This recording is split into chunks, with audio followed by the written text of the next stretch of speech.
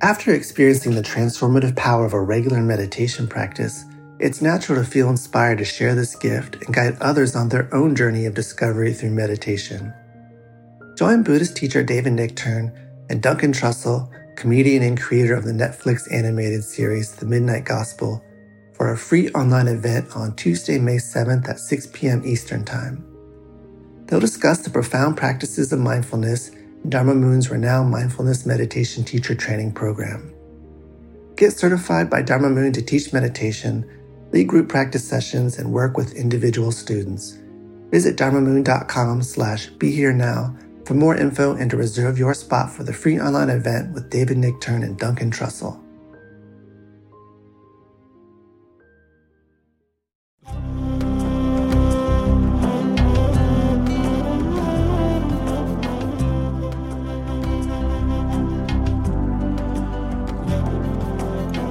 Welcome to the Jack Kornfield Heart Wisdom Hour. We are delighted to share with you Jack's innate common sense wisdom and his clear, open heart. If you are interested in supporting Jack's podcast, go to BeHereNowNetwork.com/Jack. Tag Team Dharma? Tag Team Dharma, but I have to find my tag. Wait. Wait. Okay. Works better if I turn it on. We have such a good time if we do this. We say to each other, let's talk about generally speaking. And you start, and then I'll continue, and then you'll continue, and then I'll continue, and we remind each other of things we want to say. And both of us are heavy talkers. So that you might have noticed that given an in, we carry on and it expands and we expand. So this is thrilling, though. So thinking about what I wanted to say and how I wanted to say it and what stories I wanted to tell you. I think I could start with this particular point. I've been really on a really sustained, excited mind state for several weeks now, because I spent a week in Washington as a participant, as a receiver of the Kalachakra initiation teachings that His Holiness the Dalai Lama was doing there. So it was an extraordinary experience. 14,000 people in the Verizon Center. It's a huge place. It's like Madison Square Garden. You know, they have basketball there and rock concerts, and all of a sudden here it is, full of people who have come to hear these ancient teachings on spreading peace throughout the world and working with one's own mind so that one is ready to make absolutely the dedication of one's life to a life of kindness and compassion, what the Dalai Lama called infinite altruism. He said what you need to have, actually, in order to be able to take the vow to devote yourself to the well-being of others, it was two things. You needed wisdom and a mind filled with altruism.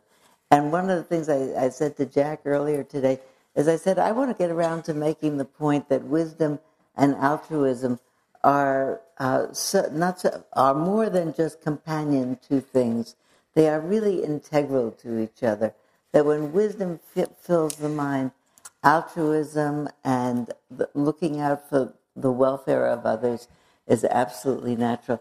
Every time we ring this bell here, and it's been here for 10 years, every time we ring it, I think, thank you, Norman Fisher, who was abbot of Zen Center when this building was finished, and the bell is a gift from Green Gulch Zen Center.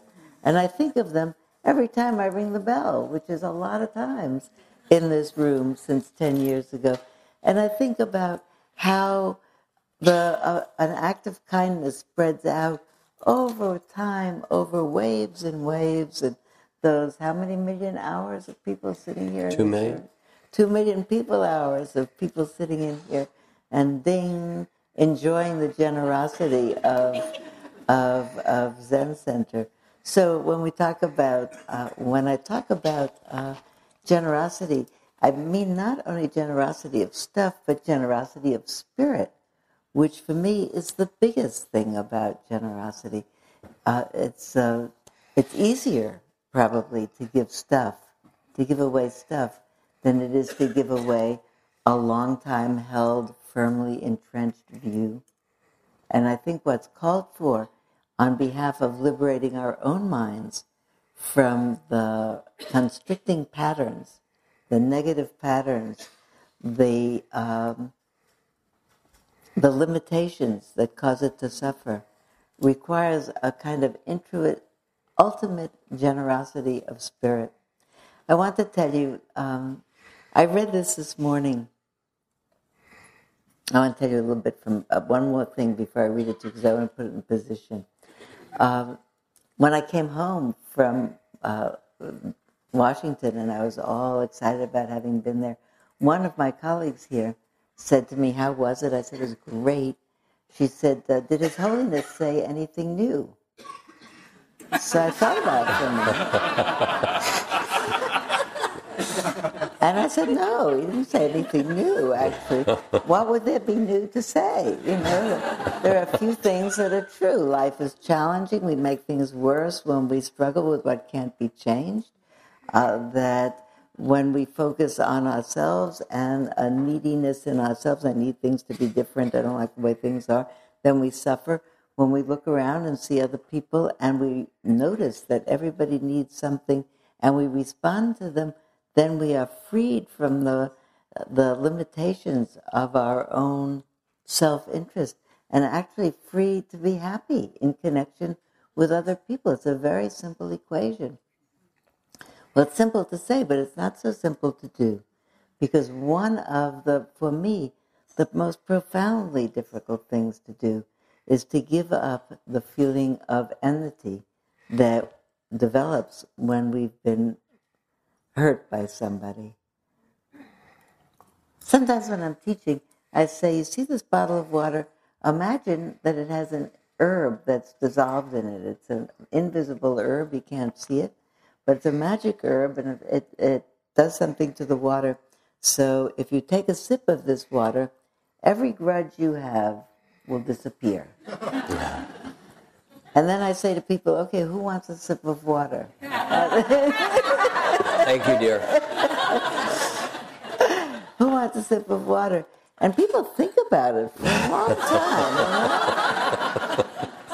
You know? Nobody is running up that first second. They think about it. And people often ask, if I give up my grudges, who will I be?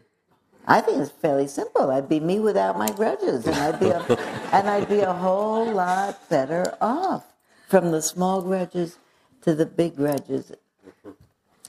And I told you the part about, what did His Holiness say, and he didn't say anything new, because it's a little funny, and I thought you'd laugh. But I actually thought there's a deeper meaning to that. In fact, we don't say anything new. We say the same thing over and over and over again in different permutations and combinations.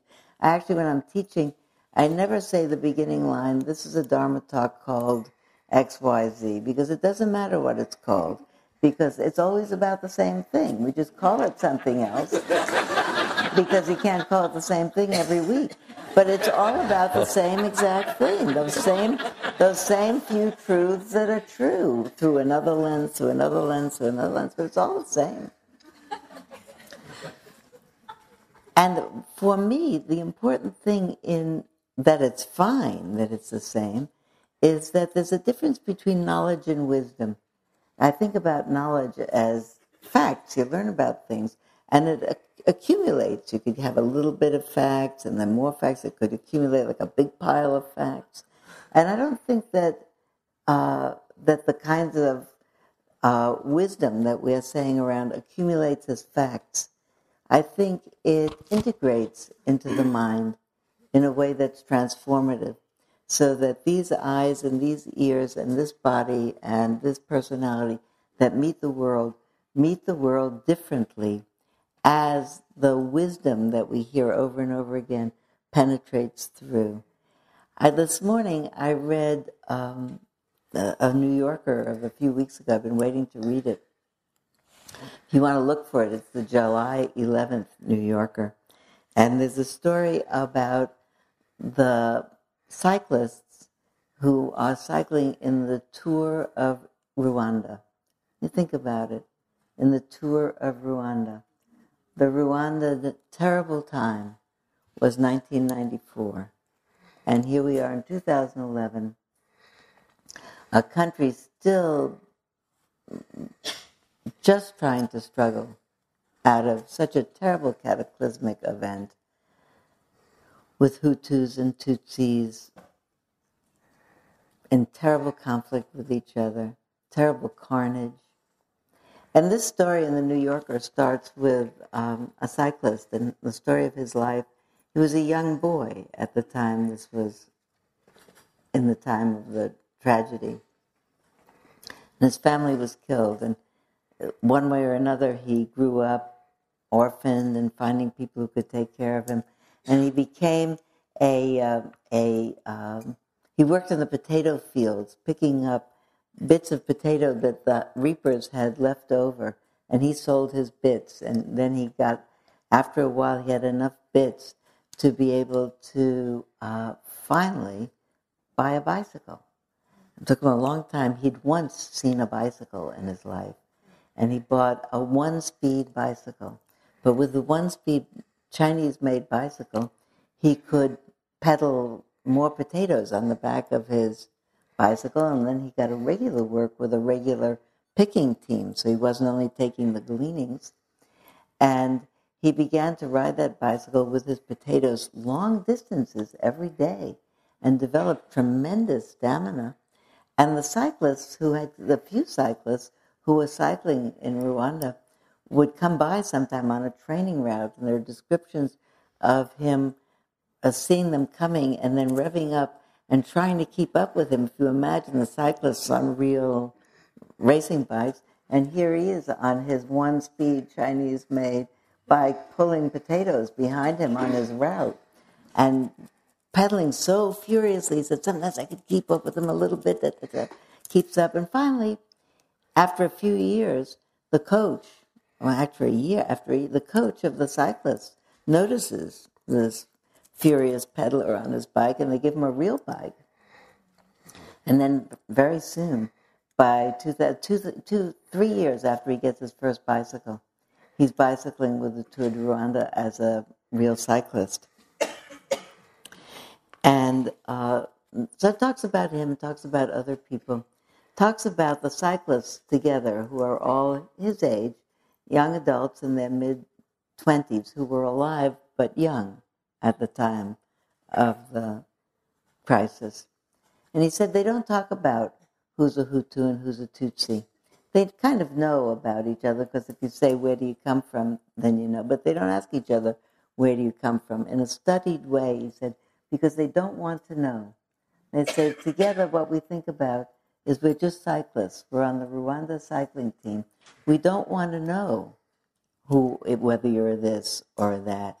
And I think to myself, what an extraordinary piece of wisdom about not clogging up the mind with identities that are derisive and that make people divisive and make people apart.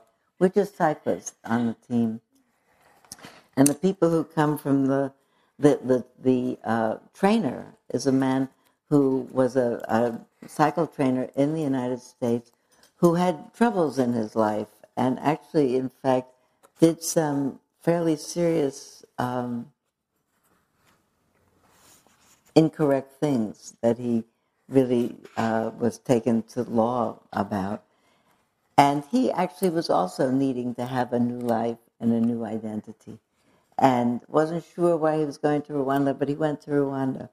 He got involved. Another man got involved. And here they are talking to each other. And Tom and Jack, who are the trainers working with the team, he said Tom, when he came, was astonished to find that the country felt alive with belief in a better future. For Rwandans, this is a line that I really wanted you to hear. For Rwandans, existence meant forgiveness. That's it. We are not alive until we can forgive. A part of our heart and mind is mortgaged. We're not really fully alive. For Rwandans, existence meant forgiveness, or at least the capacity to endure the unforgivable. There was no choice. That's a remarkable thing, to endure the unforgivable, because they have endured the unforgivable. One of them says at one point, I have to cycle every day. He said, if I don't cycle for 2 or 3 days running, I get terrible nightmares and terrible headaches again. If I cycle, I don't have them. So you might think, well, he's running away from the truth. The truth is not something that his mind can hold. Whose mind can hold it? I think to myself, I think it's wonderful that he can do that until he has a new identity with his team and of himself. Endure the unendurable. It's an amazing thing to do. Think about what would be if each of us could never have another grudge. I'm sure, I hope, nobody has anything near as horrendous to think about in their personal life as the example that I just gave. But to be able to say, I have no enmity in my mind at all. There's a line in one of the metta chants, one of the loving kindness chants, that begins, may I be free of enmity and danger. And when I first learned it years ago, I imagined it meant, may I be free of people coming after me, the enemies coming after me and having danger. And I soon realized that free of enmity means, may I not have it in me, and the danger that I would be in if I had it in me, of having less than a full heart available to me. I think actually we're talking about not less than everything in terms of the transformation of the mind and heart. And that's what we're dedicated to here. What the Buddha said is that it was possible. Jack often says, now I give it back to you, that the Buddha said, I wouldn't give you this to do if it wasn't possible. Thank you. So here's some of the Buddha's words. And you can listen to them really as an instruction, and a kind of remarkable instruction, and then I'll add some things to it which raises the questions that it does for us as human beings. Here we come and sit and meditate and try to quiet the mind and open the heart. And as you sit, also the unfinished business of your life comes. You start to get mindful and present, and things that are held in your body start to release, or the grudges or the unfinished things or the sadness or the longing. All those things appear, as does the love that maybe you haven't expressed, or the creativity. All that we hold in ourselves starts to open up as we sit. And we have, it turns out, within us the same 10,000 joys and sorrows that the world is composed of. And then what do we do with them? So here's the Buddha's instructions, and perhaps particularly important in times when the world as it is now seems to be going through the kind of difficulties and alarm that's happening. Maybe now it's the financial market, but it's not just that. It's continuing warfare and racism and environmental destruction, and we all know this.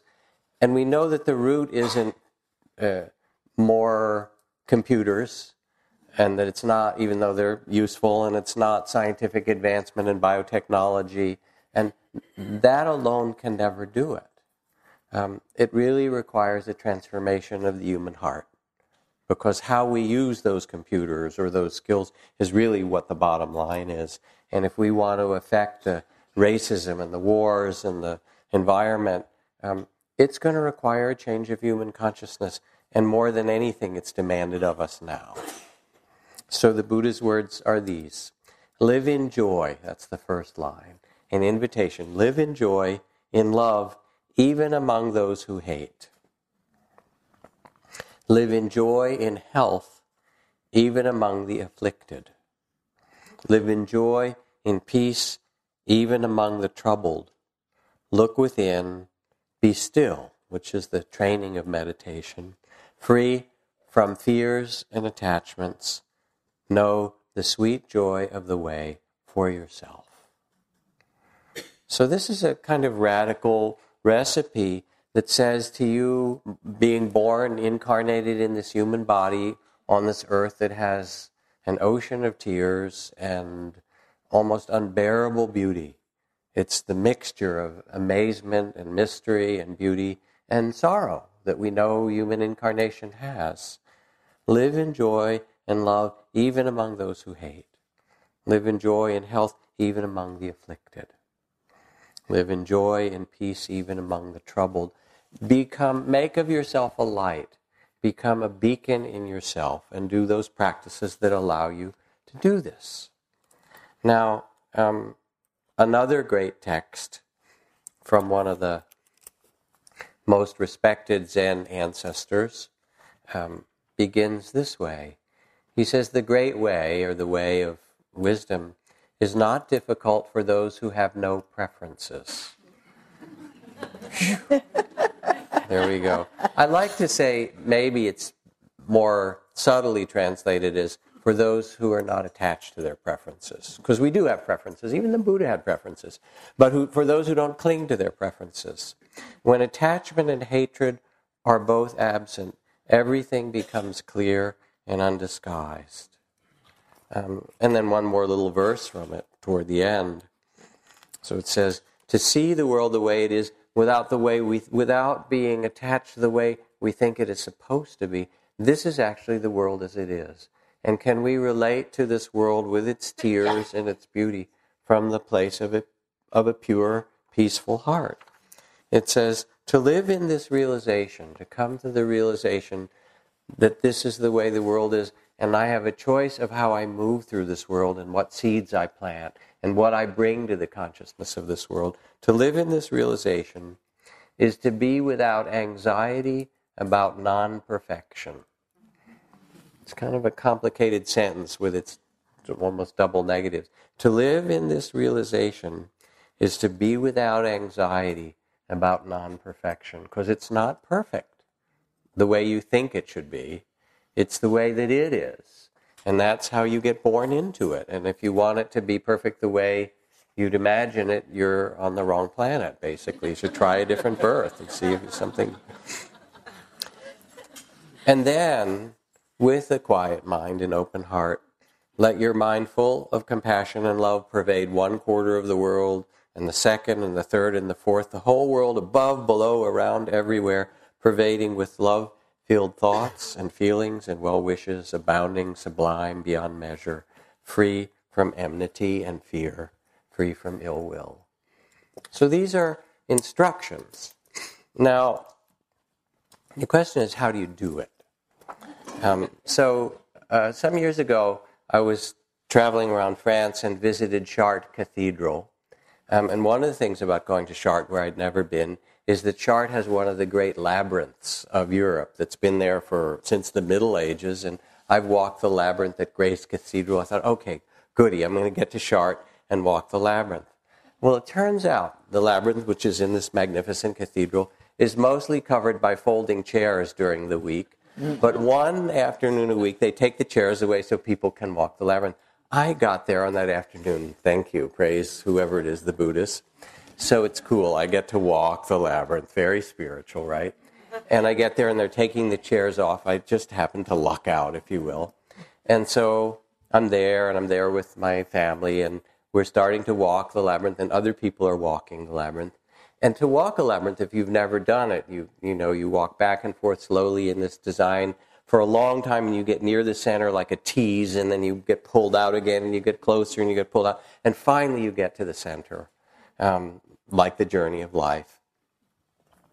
And so I'm walking it and feeling very spiritual and beautiful, and there's 15 other people walking it, and it feels like the music of the spheres. Here is, Jupiter and Saturn, and because everybody's in their line and their lane, and you're all moving in this beautiful mandala headed toward the center. So it just felt great.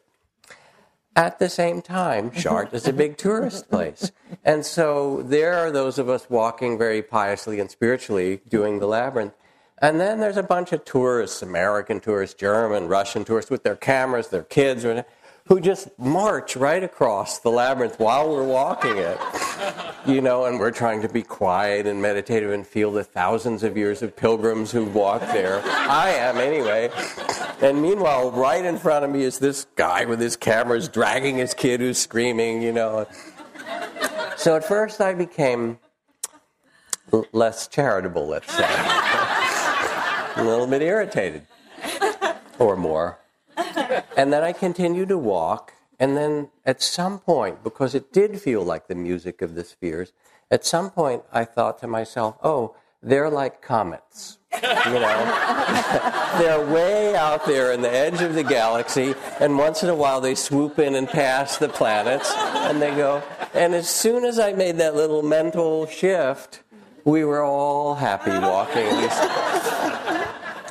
So there's something about when you meditate first and you want a quiet place, I'm going to go to a cave and be quiet. And sometimes people complain in here because they hear the hiss of the hinges of the doors when they open. They're saying, oh my God, it's supposed to be really silent. Somebody came in late, Try and go meditate in India or Burma or places where we practiced, where, there's construction site over here and Hindi film music over there and a big wedding taking place. And you just realize you're in the middle of life.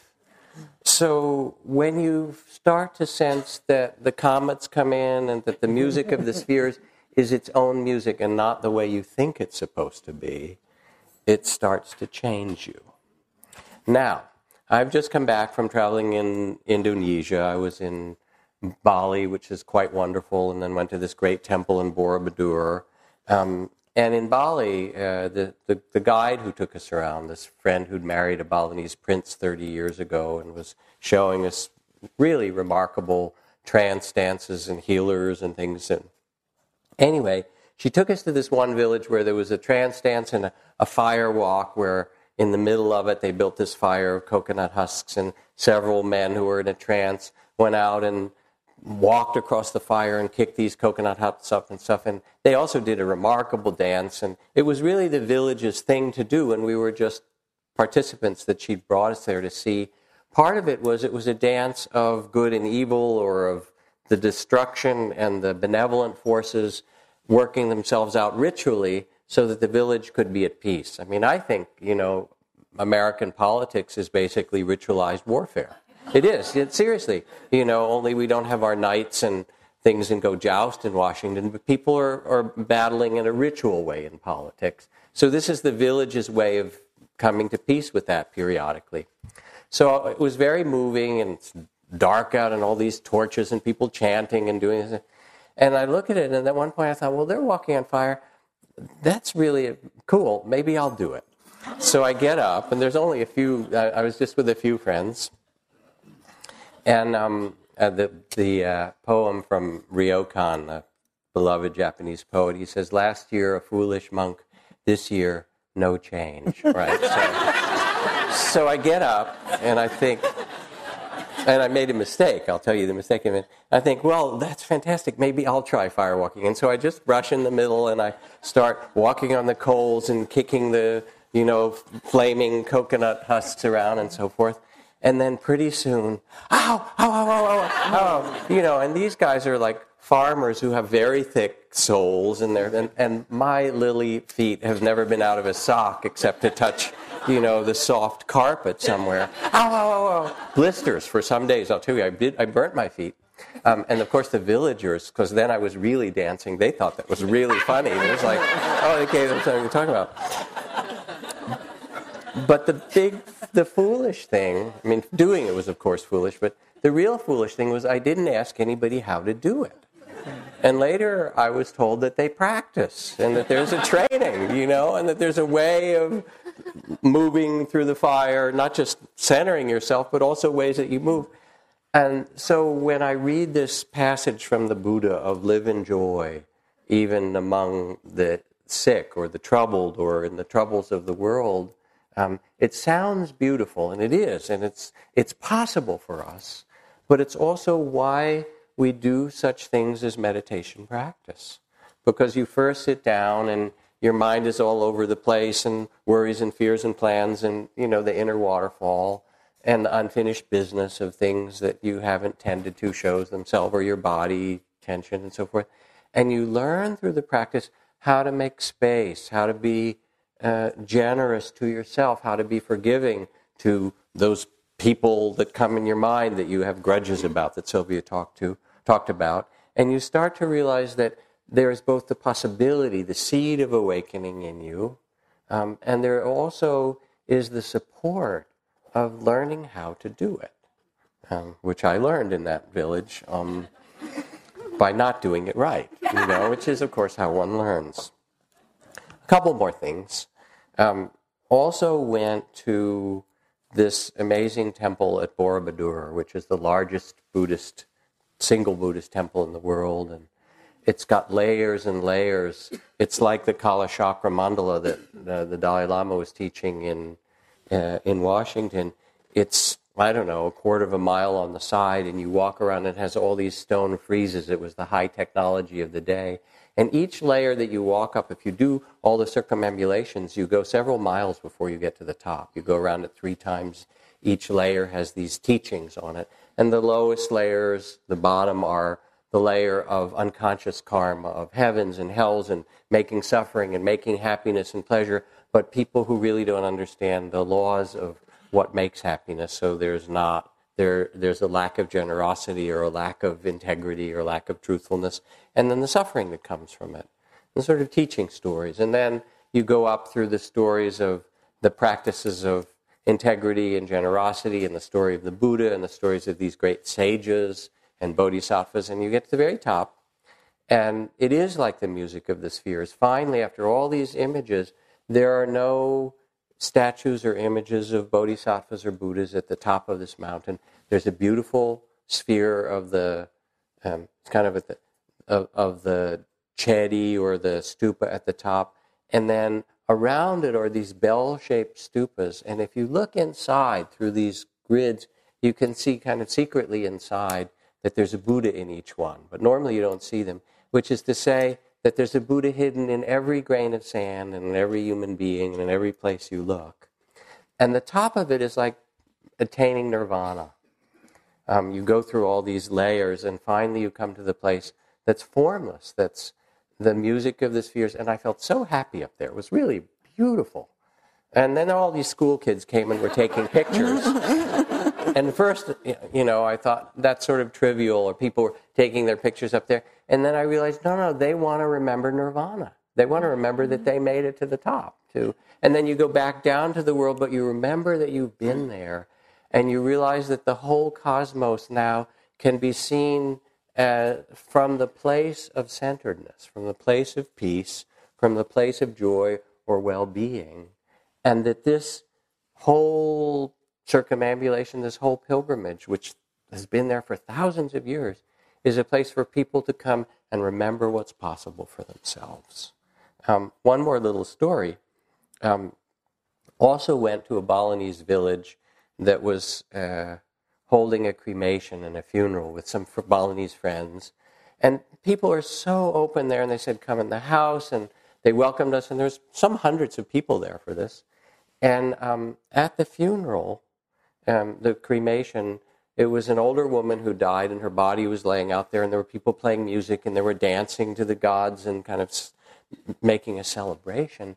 And then 100 or 200 people came and walked by her body and placed on her body offerings, prayers, poems, flowers, covered her body with these beautiful things. So here was the corpse lying, and everybody came and made or created out of bamboo or paper or prayers, and just filled her body with these prayers for her spirit. And then they wrapped her up. Oh, they bathed her. They bathed her before that. They bathed her. And her daughter washed her feet. Her daughter, Balinese have this long hair that they put up in buns. Her daughter took down her hair with this big silver clip in her hair, and then used her hair to wash her mother's feet. And it was the most moving thing. It was so beautiful, as a kind of honoring of her mother. Then they put all these blessings on. People were singing and chanting while they did it. They wrapped her up in this white, beautiful white shroud. And then some of the elders of the village 6 or 8 of them picked her body up, and all of her descendants, they made a little kind of tunnel or passage, and all of her descendants walked underneath her body. They ducked down and they walked under her body as if to thank her for giving birth to them and their children and their grandchildren and so forth. It was a really amazing thing to watch. And they were happy. She was an older woman. She lived a very full life. They had grieved some. But then as one of the people, I said, this doesn't feel like a Western funeral where everybody's weeping and grieving and gnashing their teeth. And she looked at me and she said, "You believe in only one life?" That was her question. We know she'll be back. We're just sending her off. We're giving a fabulous party, and we're sending her off, and we'll see her again soon. And that was really the spirit that they did it. But more than that, whether it was being at the Temple of Borobudur, or in Chartres Cathedral, or being at this really astonishing kind of funeral ritual, they were all places to remind us of the sacred dance, to remind us that it's possible in the midst of birth and death, in the midst of the tragedies of Rwanda, or the difficulties of your life and of the world, that it's also possible to make prayers, to make offerings, to see from the top of the mountain the perspective of the dance of joy and sorrow and birth and death, and become like the Buddha yourself, to become one who carries compassion and peace. And it's really what we're trying to do here in the trainings and things that we offer, to make a place like Borobudur that when people come in, they are reminded of who they really are, that you're reminded of who you really are. And when you see people leave residential retreats, they've been here a week or 10 days or so forth, they are changed. Their faces, we call it the Vipassana facelift, basically.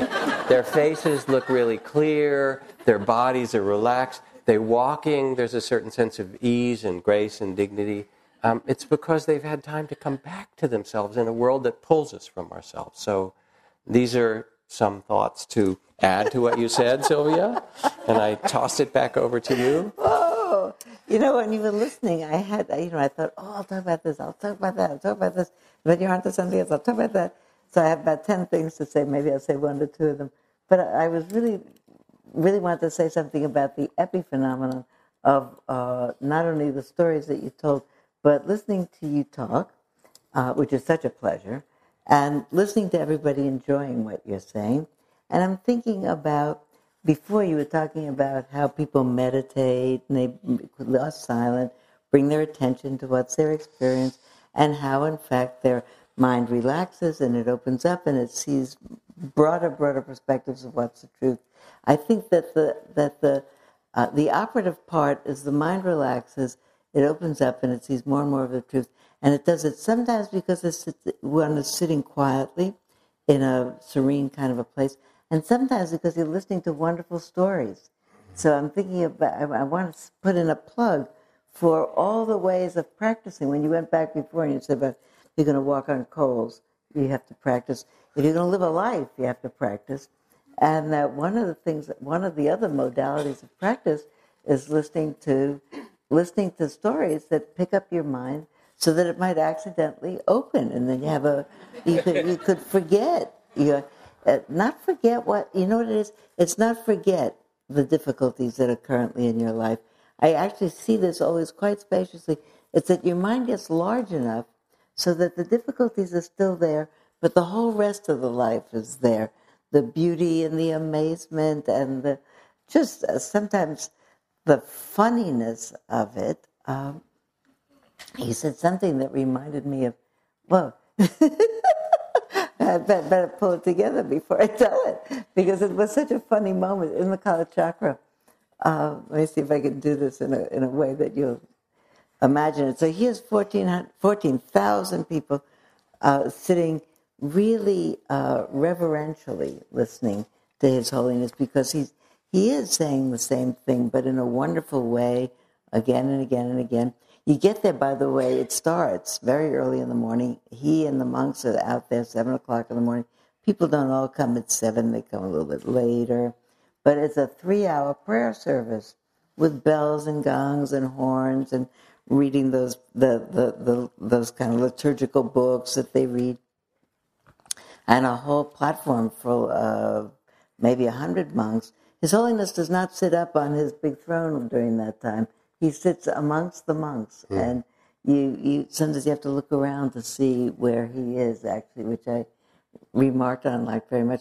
And we all came, and we don't know that liturgy, but you sit there anyway, and you listen to it, and it's a practice, sitting and listening to it, and it just makes you feel good and feel relaxed, and people are mostly quiet. They're not completely silent. Your friends come in, tell them hello, you give them a hug, you say, did you sleep well? But then they're keeping on. But actually, tremendous reverential feeling there. And people very, very nice to each other, thoughtful all over the place. It was full, a lot of Tibetan monks in beautiful golden robes. There were a lot of Tibetan lay people in Tibetan clothing, a lot of them with babies, because they bring them like to see the Pope or something. You bring your baby. So they came from far distances. When you talked to them, you met them online in the concession stands or in the restrooms. They came from far distances with their whole family to get to be in the same room with the Dalai Lama. And then at one point, and everybody always has to come through, every single go out and come in means the Secret Service, so you have to come and put your bags through the bag scan and have your ticket and sit in exactly your same seat as before. But all these people, tremendously orderly, in, out, quiet. And then one day, just before they began the actual initiation, as we're sitting in the afternoon, I see that some helpers, coordinators of the event, have brought in a tremendous pile of red strings, which they put on the table in front of the platform with all the monks on it. Red strings, that this is one of. And another tremendous pile of kushi grass. It's like thistle grass. Actually, two piles, long kushi grass and short kushi grass, because this particular initiation requires that everybody have one of each and a string. So I was thinking to myself, I wonder how they're going to pass that out here in this center. Probably they'll bring some to each section, and then there'll be section monitors to pass it out or something. And in fact, they didn't do that. I think that when they evaluate it afterwards, they'll say, next time we do this, we'll do it that way. They didn't do that. I saw at some point some people come in and scoop up these big haystacks of grass and take them out of the main room, along with the red strings. And then everybody heard the same instructions about, on your way out of the Verizon Center, when you leave now, be sure to pick up a red string and one each, the short and the long, of the kushi grass. So we start to leave, then see you tomorrow, we start to leave, and all of a sudden, it was not disorderly, and I wouldn't call it a stampede in any way, but all of a sudden, all these slow-moving people were climbing the stairs with alacrity and getting out into this main hallway around, you can imagine, with the concession stands all around. All of a sudden, everybody's out there at the same time. With everybody out there, you can't see where the monitors are giving out the stuff. And people are really eagerly looking. I wouldn't say rushing around. I wouldn't say at all that it was ever out of order, but there was definitely a feeling. It was funny because people kept saying, where's the grass? Did you see the people with the grass? Where's the grass? I saw a person with grass. I thought, this is really like a rock concert.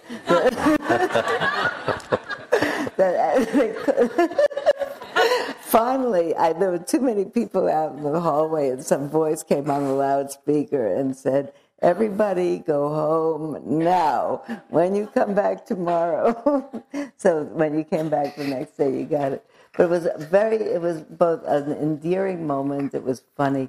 It was wonderful to see that in all these people serene, relaxed, everything okay.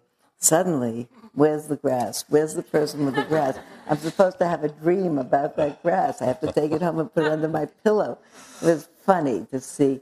Lust arises in people. It just and does. chaos. This African shaman friend of mine, Malidoma Somé, he likes to say that at the beginning of genuine rituals, there is often some chaos, which is a good thing, kind of good news, because it means that the orderly way things are is starting to break apart, so something new can happen. Yeah.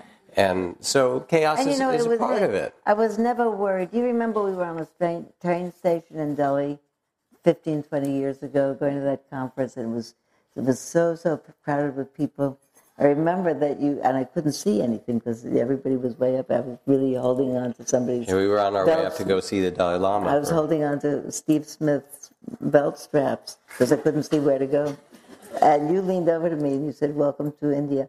But the thing about it was that I was never feeling menaced there. I wasn't feeling jeopardized. In the Verizon Center, I was never worried about it. I thought it was the funniest thing that all these very well-contained people suddenly were on a mission to get their string. So I have my string. I had the grass I put under my pillow.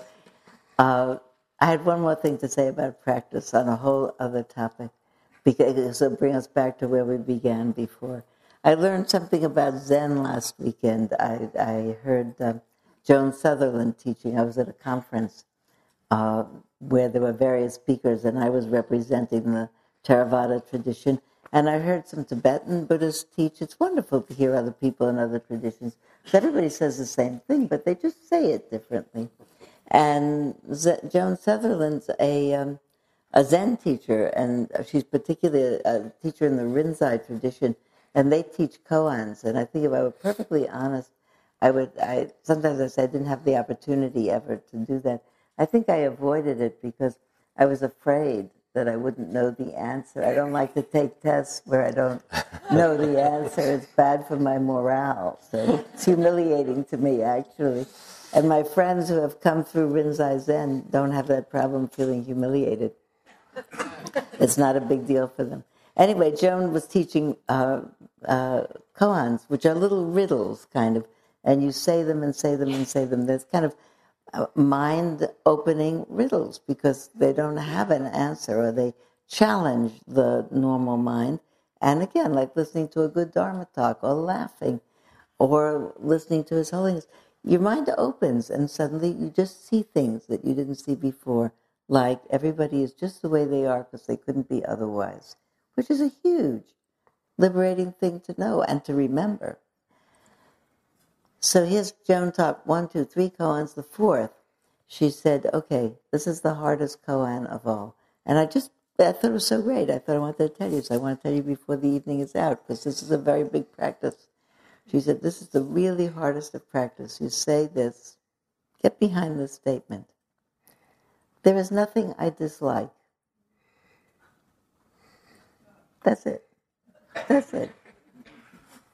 So I can't read 400 people's minds at one time. But did your mind say, "Ah? What's that about? There's plenty of things I dislike." Like when Jack said before, it's attachment to preferences.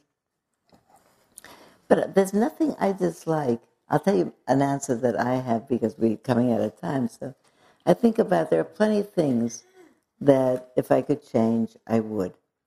And there are plenty of things that I wouldn't I wouldn't want to be with, or given an option, I wouldn't spend time with or do.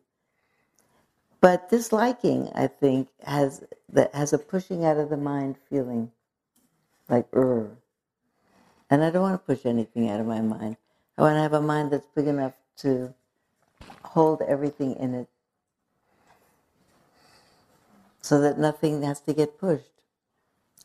Live in joy in the midst of sorrow.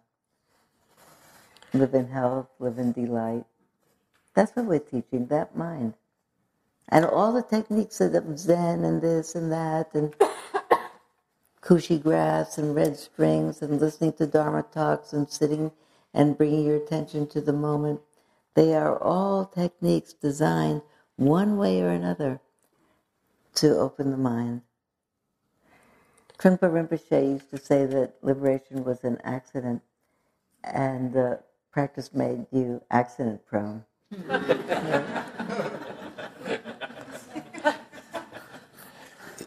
Yeah. There's a kind of question that comes when you say that koan about... repeat the koan one more time. There's nothing I dislike? There's nothing I dislike. Let none despise another. Let none deceive another or despise any being. Sure. For any reason. Or, the great way is not difficult for those who have no preferences.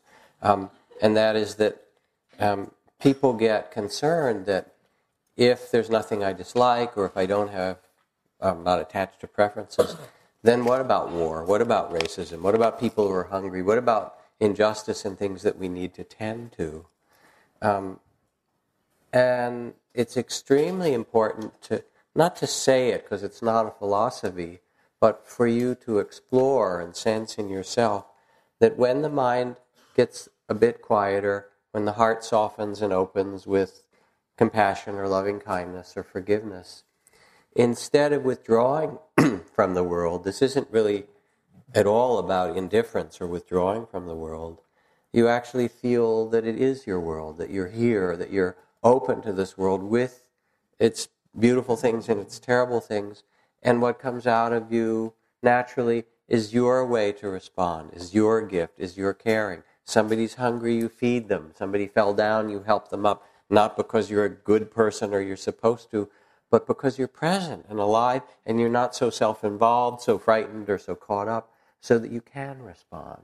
So it turns out that by freeing the heart and mind in this way, you actually free yourself to go back down the mountain, if you will, from that beautiful stupa, from the realm of nirvana, to go back down the mountain and bring the blessings of a peaceful and loving heart back to the world without regret.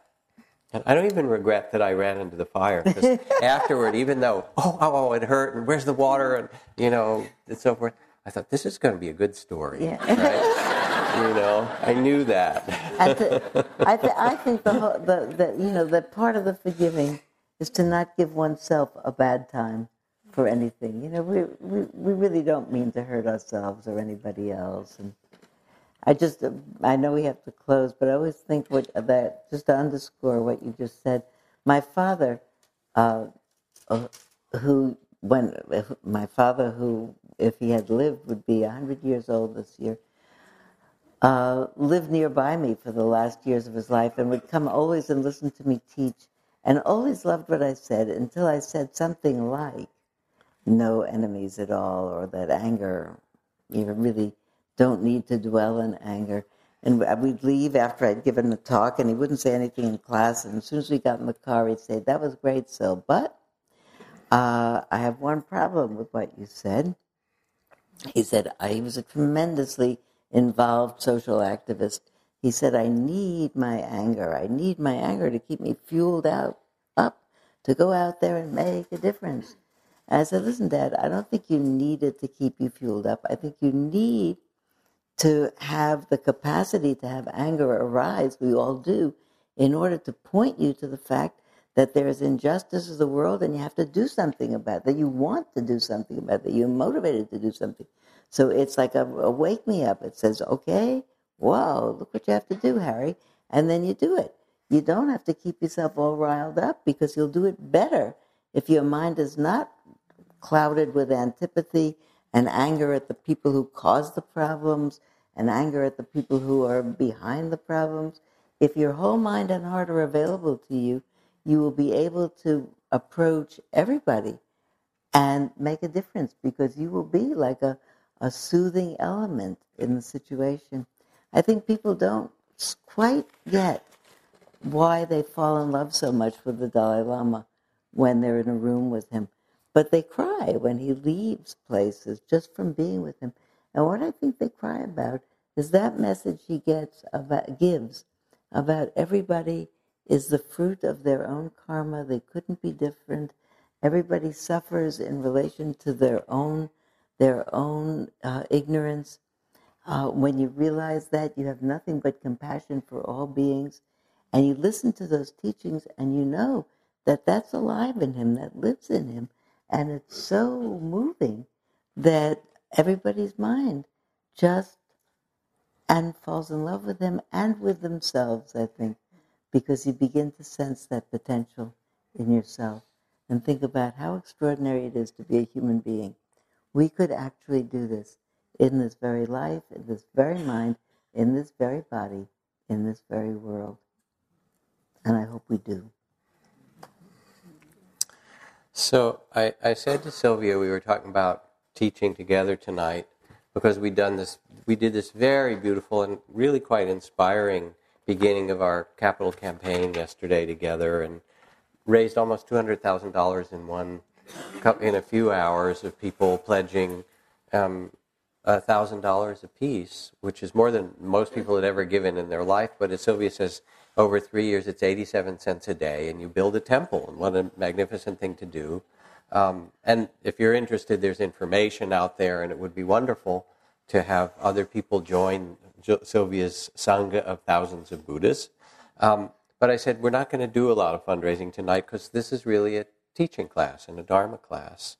And it's been such a pleasure to listen to your stories and be there with you and the Dalai Lama. And I just want to say that we are starting this building, and to whatever extent you feel connected with this place. Some of you are quite new. We welcome you. You don't have to give anything. Just come and walk the land and sit and be nourished in whatever way you can. But those of you who feel inspired or touched in some way, somebody said, well, you know, it's some millions of dollars. Isn't that like a lot of money given all the problems in the world?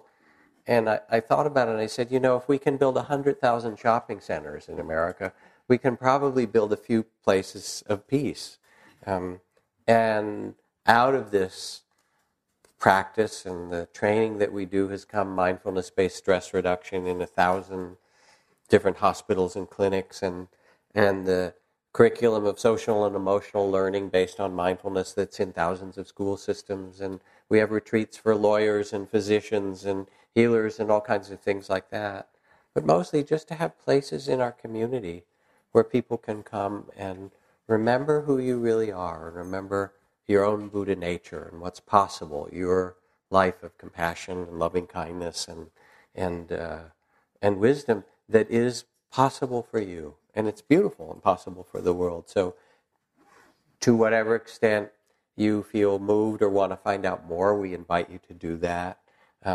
But mostly we're just happy to be here together and to talk about the teachings that we love and to share the stillness of the meditation. And I have one more idea.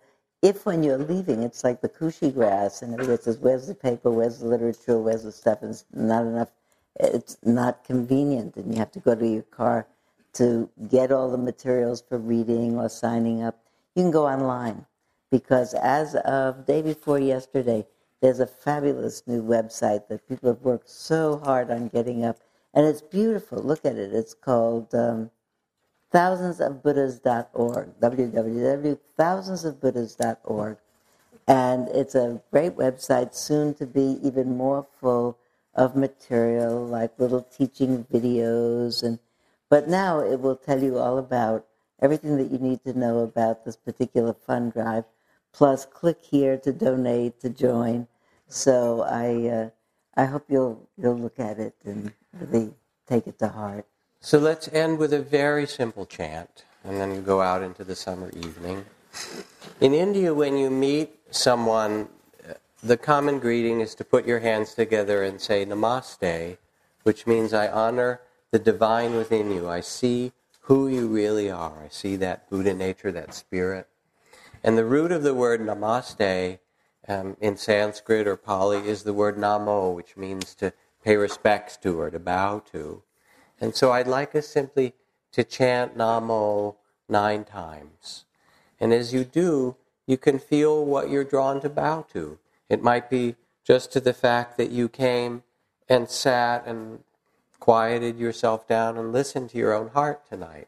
Or it might be that you want to bow to some intention that you carry in your life or at this time for yourself or for others. Or maybe you think of someone you love, or someone who's in difficulty you want about to, or somebody who's doing something great in the world, or whatever inspires you, or the Dalai Lama, or whatever touches your heart. And we'll chant 9 times, and then we'll go out into this beautiful summer night.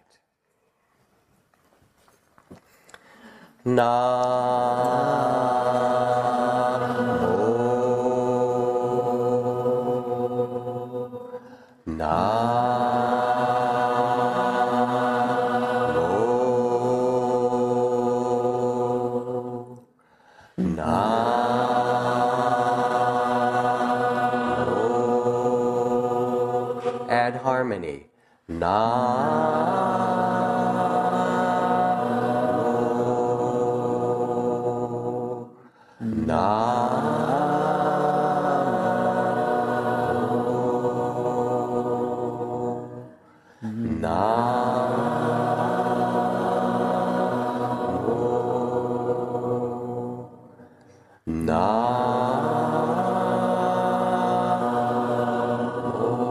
To all the acts of goodness today.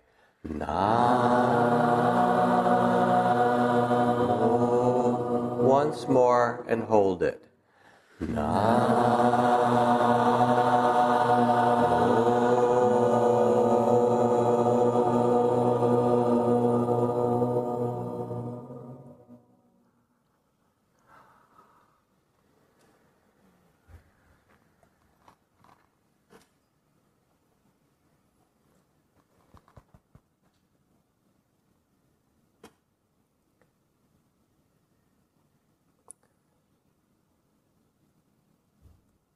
And may you carry this stillness and whatever blessings and compassion and awakening that has touched you back to your family and friends and community for a long time. Thank you. Good night.